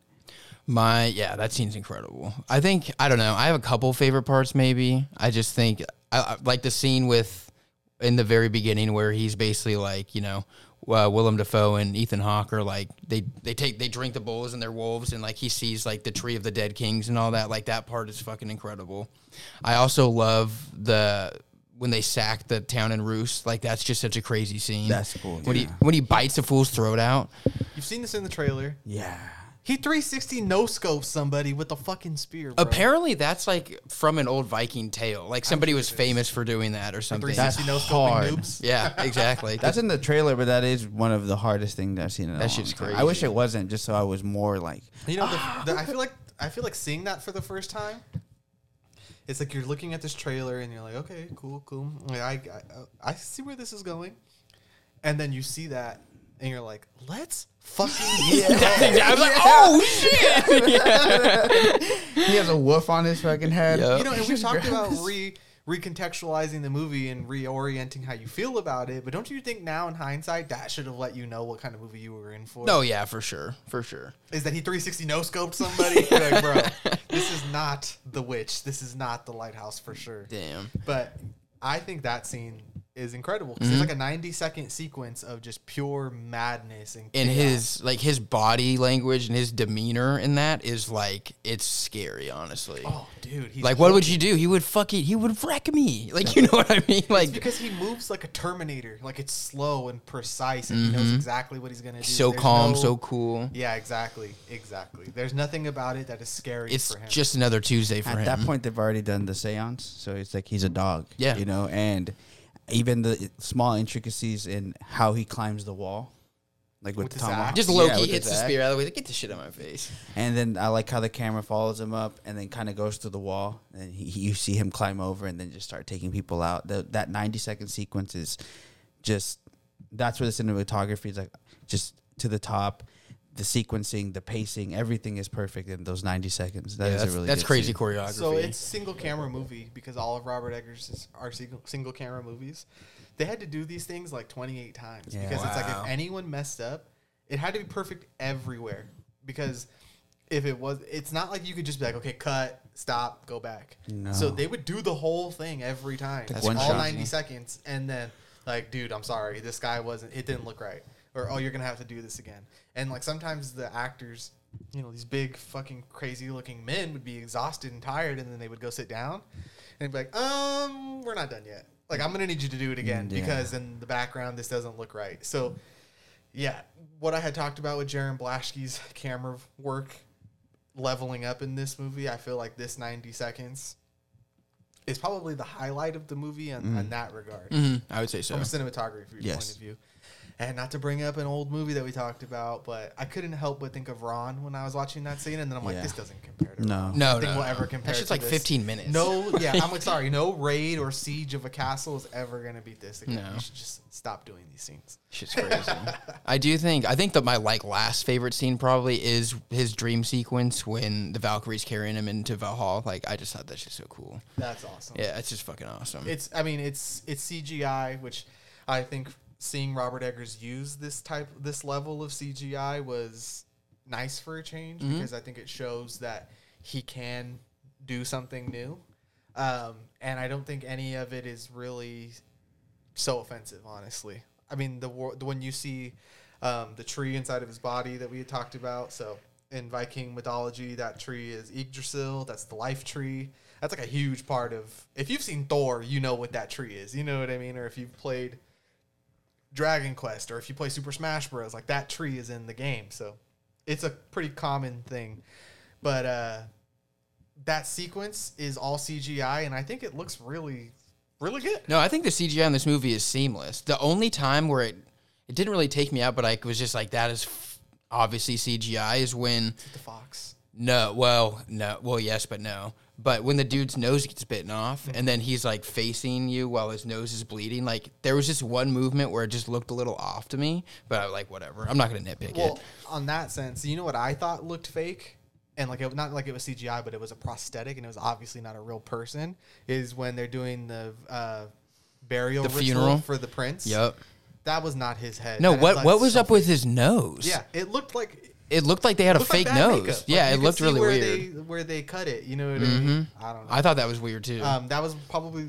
I don't even know if that's CGI. I don't think it is, but I think effects-wise, that's probably the worst thing in the movie. I did notice that. Because the CGI itself holds up pretty well, I would say. I think it's like so, some too. Trippy tie-dye masterpiece. Right? Yeah, no, it's incredible. Yeah, it's awesome.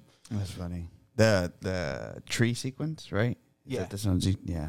I don't Dude, know. when they're sailing into the tree and the northern lights are going, I like that oh shot. my God, like that's awesome. Yeah, dude. I love the idea of the family life tree, like Yeah. being able to see that, and it adds more to that ambiguous magic because it's like, does Alexander Skarsgård have visions of the future and the past? Like, and I think maybe that is part of the reason you see that Star Wars connection, because he's got a little Anakin in him where it's like, you're the chosen one, like you can see into the past and the future, right? Like by drinking people's blood. Like, Yeah, that was so weird. I was like, I can taste my... Dude, at first I was like, are they related? Like, that's where I thought that they were going with that. I was like, no, not again! His homie's down bad, but I was like, okay, thank God. I mean, in these times, this is part of it, right? Mm-hmm. Probably fuck your cousin once or twice. Oh my God. Real day Alabama. The Southman in Alabama. Oh my God. But yeah, how much more do you guys have to say? Do you feel like... I have a little note here that I actually thought was kind of interesting. It was post-production note. After they wrapped shooting, they gave a bunch of the actors like gifts from the set. I don't know if that's like a common thing that they do or not, but they gave Nicole Kidman a sword. They gave Bjork 3 horses. They gave Willem Dafoe one of the long ships. That's so tight. Right? And then they gave Alexander Skarsgård, they framed his like diaper that he was basically wearing at the end that was all bloody. Like that's what he got. But I'm like, Willem Dafoe got a fucking long ship? That sounds like when they did the Russell Crowe. They had given him the underwear from Gladiator. Oh, yeah. And then he sold it a couple... I think it was years ago now. But I just thought that was funny. Like, she got horses in a long ship. Like, that's hard as fuck, dude. That's pretty cool. Bjork, like you said, that was an awesome performance as well. I made the joke that she played as Rafiki, but it's kind of true. That is kind of what she's there for. I She's do like kind of a wish we guide. got a little bit more of her, but I get it. It is what it is. I mean, I feel like in these kinds of stories, which it always makes me laugh because I feel like my brain is too fried. You'd have to tell me 4 times what my mission is. You know, I would be like, well, hold on. What'd you say? I gotta do it. Let me write this down. Yeah, exactly. And I always think it's funny in these revenge stories or like these epics, like they just get told once their prophecy and they remember it just beat for beat. Like, okay, I'm gonna do this. I'm gonna do this. I'm gonna do this. I feel like I'd be like, you start over. Let me write this down. Exactly. That's funny. That's so funny. Yeah. The Northman, Rofe, you have some closing thoughts? Yeah. Closing thoughts. I guess I'm gonna go with this is easily his most accessible film. It's gonna be, I think, his most successful film. I wish I liked it more. I wish the pacing was different. I wish it was a 1 hour and 40 or 30 minutes of just fucking straight revenge. Or I wish it was a 3 hour meditative thing on vengeance. I don't like that it sits in the middle. I like. Oh my god! Give it to me. Yeah, like I don't know. I just like it's either I don't think this is a perfect mixture of both of his things here. I think it's more towards mainstream than I would have wanted personally. But I still think once I readjusted to what I was expecting from the movie, it's still the best kind of epic saga that has come out in a while. Everything, the intricacies that go into it that we've talked about so much right now, the costumes, the sets, the locations, everything is on par and it's not to be overlooked. And I think his meticulousness still comes at big play here. And those solo scenes where I do really, really love still are scenes that stand out to me as part of his 3 movies that he does have. I do think this is the weakest one out of the 3 movies, but that doesn't mean that the movie is bad. I had a lot of fun watching this movie, and I think you should go watch it in theaters because in Dolby. You just need to hear all of this stuff as loud as you can. Yeah, I'd say obviously love the film. I love this movie. I really do. I'm happy that we saw it again when right after seeing it the first time. Honestly, like we said, I wasn't necessarily I don't know what I really expected going into it. Like it is a lot different than his other films, but like I said earlier, it makes me really excited to see what he's going to do next. Now that we know that he can do something like this and have it be really successful. Like I still do like The Lighthouse more than this movie. After seeing it the first time, I was convinced I liked The Witch more than it. Now they're kind of sitting like side by side. I might like The Northman a little bit more. I'm not really sure yet, but super fun movie. Like if you're looking for something to just go see and be like, I want to be entertained. I want to see some crazy shit. Like I want to go have fun and see some gnarly Viking shit. Like this is that movie. And once again, its successfulness is because of Robert Eggers and his love for movies and his love for creating things. And I don't know. I'm sad that we're not getting Nosferatu, but I'm very excited for what he's going to do next. My closing thoughts. I'm completely satisfied. I do think after the second viewing, this movie really did just hit me the way I wanted it to the first time. Take that how you will. I don't know if that's good or bad. I know some people will think like, well, if it wasn't perfect the first time for you, then whatever. But one of my favorite movies of all time, Hereditary, I absolutely despised it the first time I saw it. And so opinions can change. I know that for sure. And maybe in a few years I will think The Witch is better. But for now, I still like The Lighthouse the most. I just feel like that's such a singular vision that I still can't believe that movie exists. That movie is literally and with perfect. This movie, it's not that I could believe this. You know what I mean? Because and the 80s comparison is Conan the Barbarian, but then I really like the movie Excalibur, and I feel like this movie is kind of like this generation's version of that, where I'm like, damn, this gave me everything I want of an action adventure movie. I know that. I just gonna say I know you like Ben-Hur, right? Ben-Hur, like Beastmaster, stuff like that. That's what I thinking to those films. This is the most brutal, feral of those films. Oh, yeah, I would say so. Which is what I think Robert Eggers elevates it to that.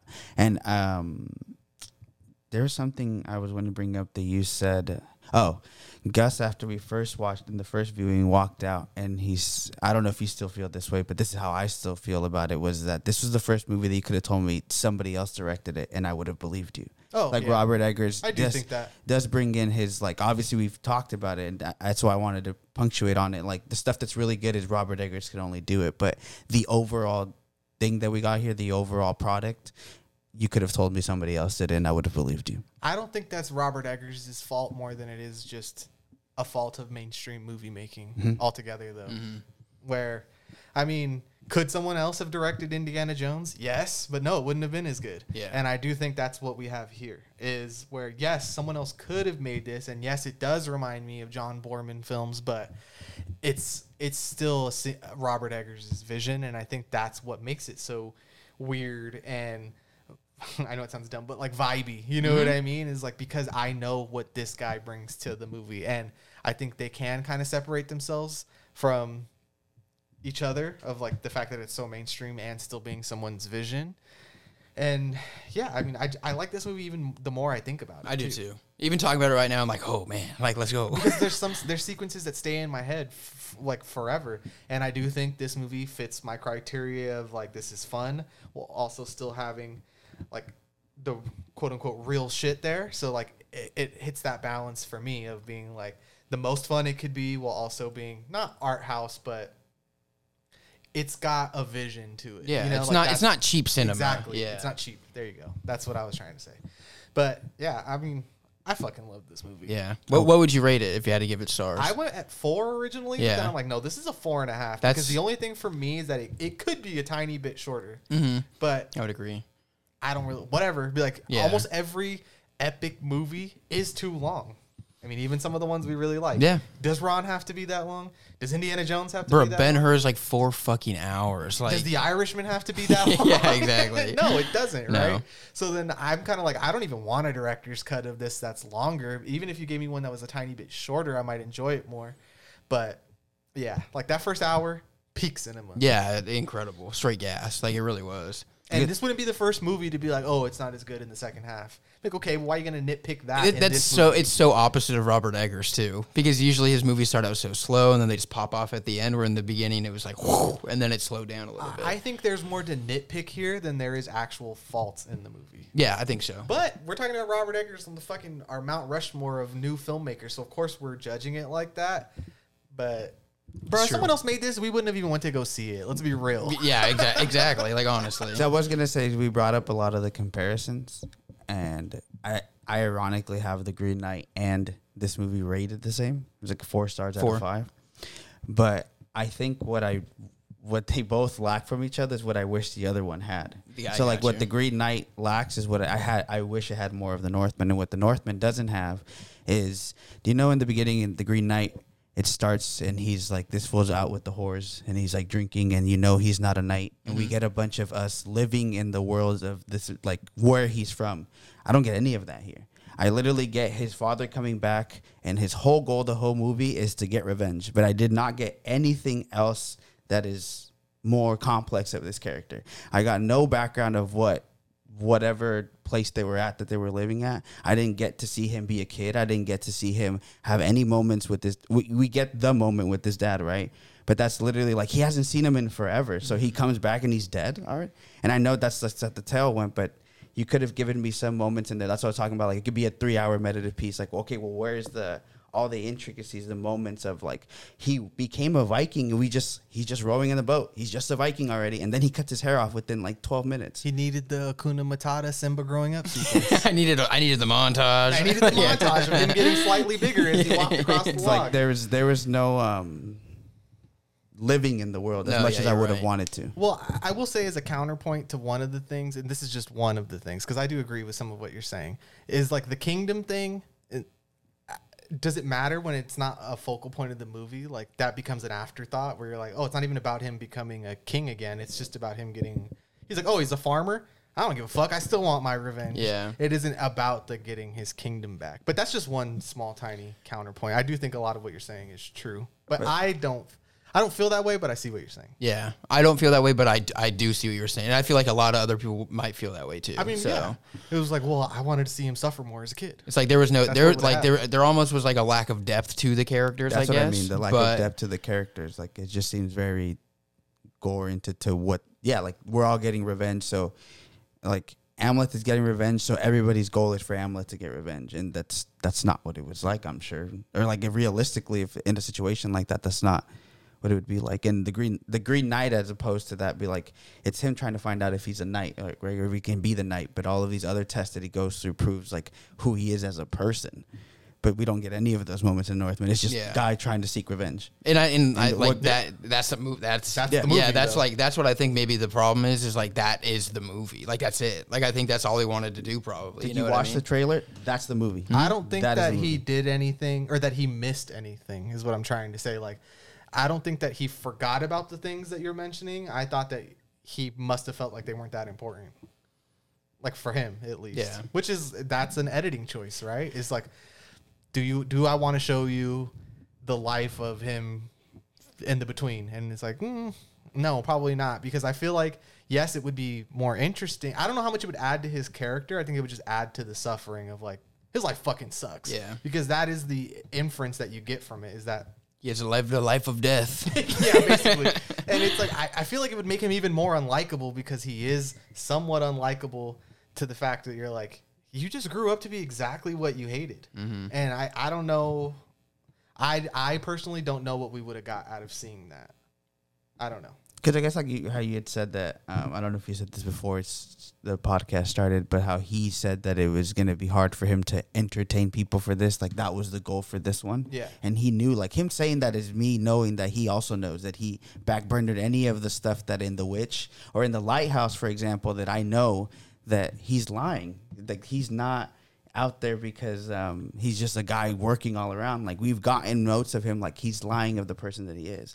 And in this, there was like that depth that is in The Witch and in The Lighthouse. It's not there. And even he like saying that knows like, well, they gave me the 90 million to entertain people. So of course I wasn't going to give you the intricacies of is Amleth, because it looked like he wasn't going to do the mission. Or he wasn't going to go in vengeance up until Bjork tells him to. Like, did you forget what you told your dad? Like, he's like, Simba, oh, shit. he ran away. And so, like, well, why did he run away, right? Like, that's the stuff, like, what happened to him for him to, because when you last showed me him rowing the boat, he said, I'm going to seek revenge on him. So then how come all of a sudden he has to be convinced that he has to seek revenge? And those are the stuff where I'm like, you didn't give me enough time to live in that world for me to know why he's a complicated character. I mean, I get what you're saying. Yeah. I'm trying to just, like, get like the I needed to see not I don't know exactly what I needed to see, but I just needed to see moments of him. Why is he conflicted? Mm-hmm. And I only got that with Anya Taylor-Joy after he finds out she's pregnant. But I'm like, where was that before? Yeah, but yeah. I mean, I get it. Mm-hmm. I get it, but I just think we see it a little differently. Yeah. Of like, and I do think it's because the movie itself is something we've seen before. I don't know if it's like a snobby thing to say, be like, because I've seen other movies like this, I don't need to see this. That's honestly, that's how I feel. Yeah, it's like Batman's parents dying. It's like, again, be like, yeah. It's like, I mean, like, you know, like he has to go somewhere new. He has to start a new life. Time passes. You forget about stuff that happened in the past, and then your fate comes and finds you. Like that's how I took it. So, but I mean, I get it. Like I do see it. That's why I'm saying I do get it. And yeah, because I've watched that show Vinland Saga. What he's talking about, that's all of Vinland Saga, the first season of like the in-between journey of like this tragic event and me getting my revenge. Getting back on your feet I'm not and saying like establishing because I've yourself. seen that, it doesn't need it. Yeah. But I just do think because of like the cinematic language of this movie, because it's a been there, done that type of story, that you kind of like, I know. I know that you only want revenge. And I feel like Alexander Skarsgård character, like the sequence we talked about earlier with him and Anya Taylor-Joy, where he's like, I never felt close to a person like this. I just think it's because for these years, he's literally been nothing but he's just an animal. Yeah, like he is a one-track mind animal. Like that's it. Survive and kill. Like, and it's like I just feel like we would have gotten 20 more minutes of that, or seeing him progressively become more brutal and brutal. To me, it's like it wouldn't have been. I think if they had put that stuff in, that it wouldn't have been fulfilling. That it just would have been progressively more violent to show you how he became this little boy. Give me the prequel. He wants Lion King 1.5. The Northman 1.5. The North Teen. If it's gonna copy Lion King, it's gonna have to go this route. Huh? The North Teen. He should have lived, so I could have got the Northman 3, Amleth's Pride. No, but I mean, I understand. I get it, but I think it's really good. I love it. So I think this wraps us up, right? I think so, yeah. I'm going to go out on a limb here and say this isn't the last time we'll ever talk about this movie. Probably not. No. It's either going to get brought up again. Fuck, I don't know. Maybe one day we'll do another fucking episode on it when it comes out or something. But I'm kind of sad that we're ending the Robert Eggers trilogy. It was and fun. We're not I going to be able know. to talk about him for probably years. A few years, yeah. Damn. Who knows what the fuck is going to happen? Not Nosferatu. They might have fucking, the hotel might have been condemned by then. I know. True. We got evicted. Yeah, we got evicted. But this does segue us into an interesting little in between before we do it with someone else we really love, which is Jordan Peele. And maybe Ari Aster. I don't know when That's we're true. gonna. Forgot, because that's still undecided on the date. We want to, obviously, but hopefully they announce it with enough time where we can plan that. Tell us if you guys like this. Like, do you like us going through a short filmography in consecutive weeks, or would you like us to space this out? I mean, I don't know if we'll listen to you, but Yeah, I I'm would curious. like to know if it is kind of like, damn, now that they've covered them all, they're not going to get to talk to him about him for a while, which that does make me sad. But maybe one day we'll do the Van Helsing fan cast. Oh, we got it. Or that's an idea we've talked about, and I do think that would be a lot of fun. I think that'd be so funny. But yeah, I mean, I know for sure we're doing this for Jordan Peele. Yeah, right? 100%. We're gonna do Get Out and Us and Nope. Back to Nope. back to back. I will be making my return to live recording then, so I'm just so excited for that. I told Nate yesterday in the theater, I was like, "That's the movie I'm the most excited." Yeah, for sure. That's what I'm absolutely hyped on right now. Definitely not Doctor Strange. Things are getting out of hand. Things are getting out of hand. Do we have an idea what we're going to do next week? No, huh? I want to do everything everywhere all Oh, at once. I'll be down. Yeah. And then I think Memoria after that. We're finally going to get a chance to see that Fuck elusive yeah. son of a bitch. I hope it sucks. What up, Tilda Swinton? Just I hope it sucks. My heart is as cold as ice thinking about Memoria and its fucking rollout or lack thereof. But yeah, man. Anything you guys want to say before we cut this off? No, this movie's awesome. Go see it. Awesome. Go see it. No, you got it all out. All right, you guys know the drill. Smash the buttons. Leave us a message. Tell us if you've seen The Northman. This movie fucking rocks. It's fucking rad. Skull. Skull! Yeah. All right. Bye, guys. Later.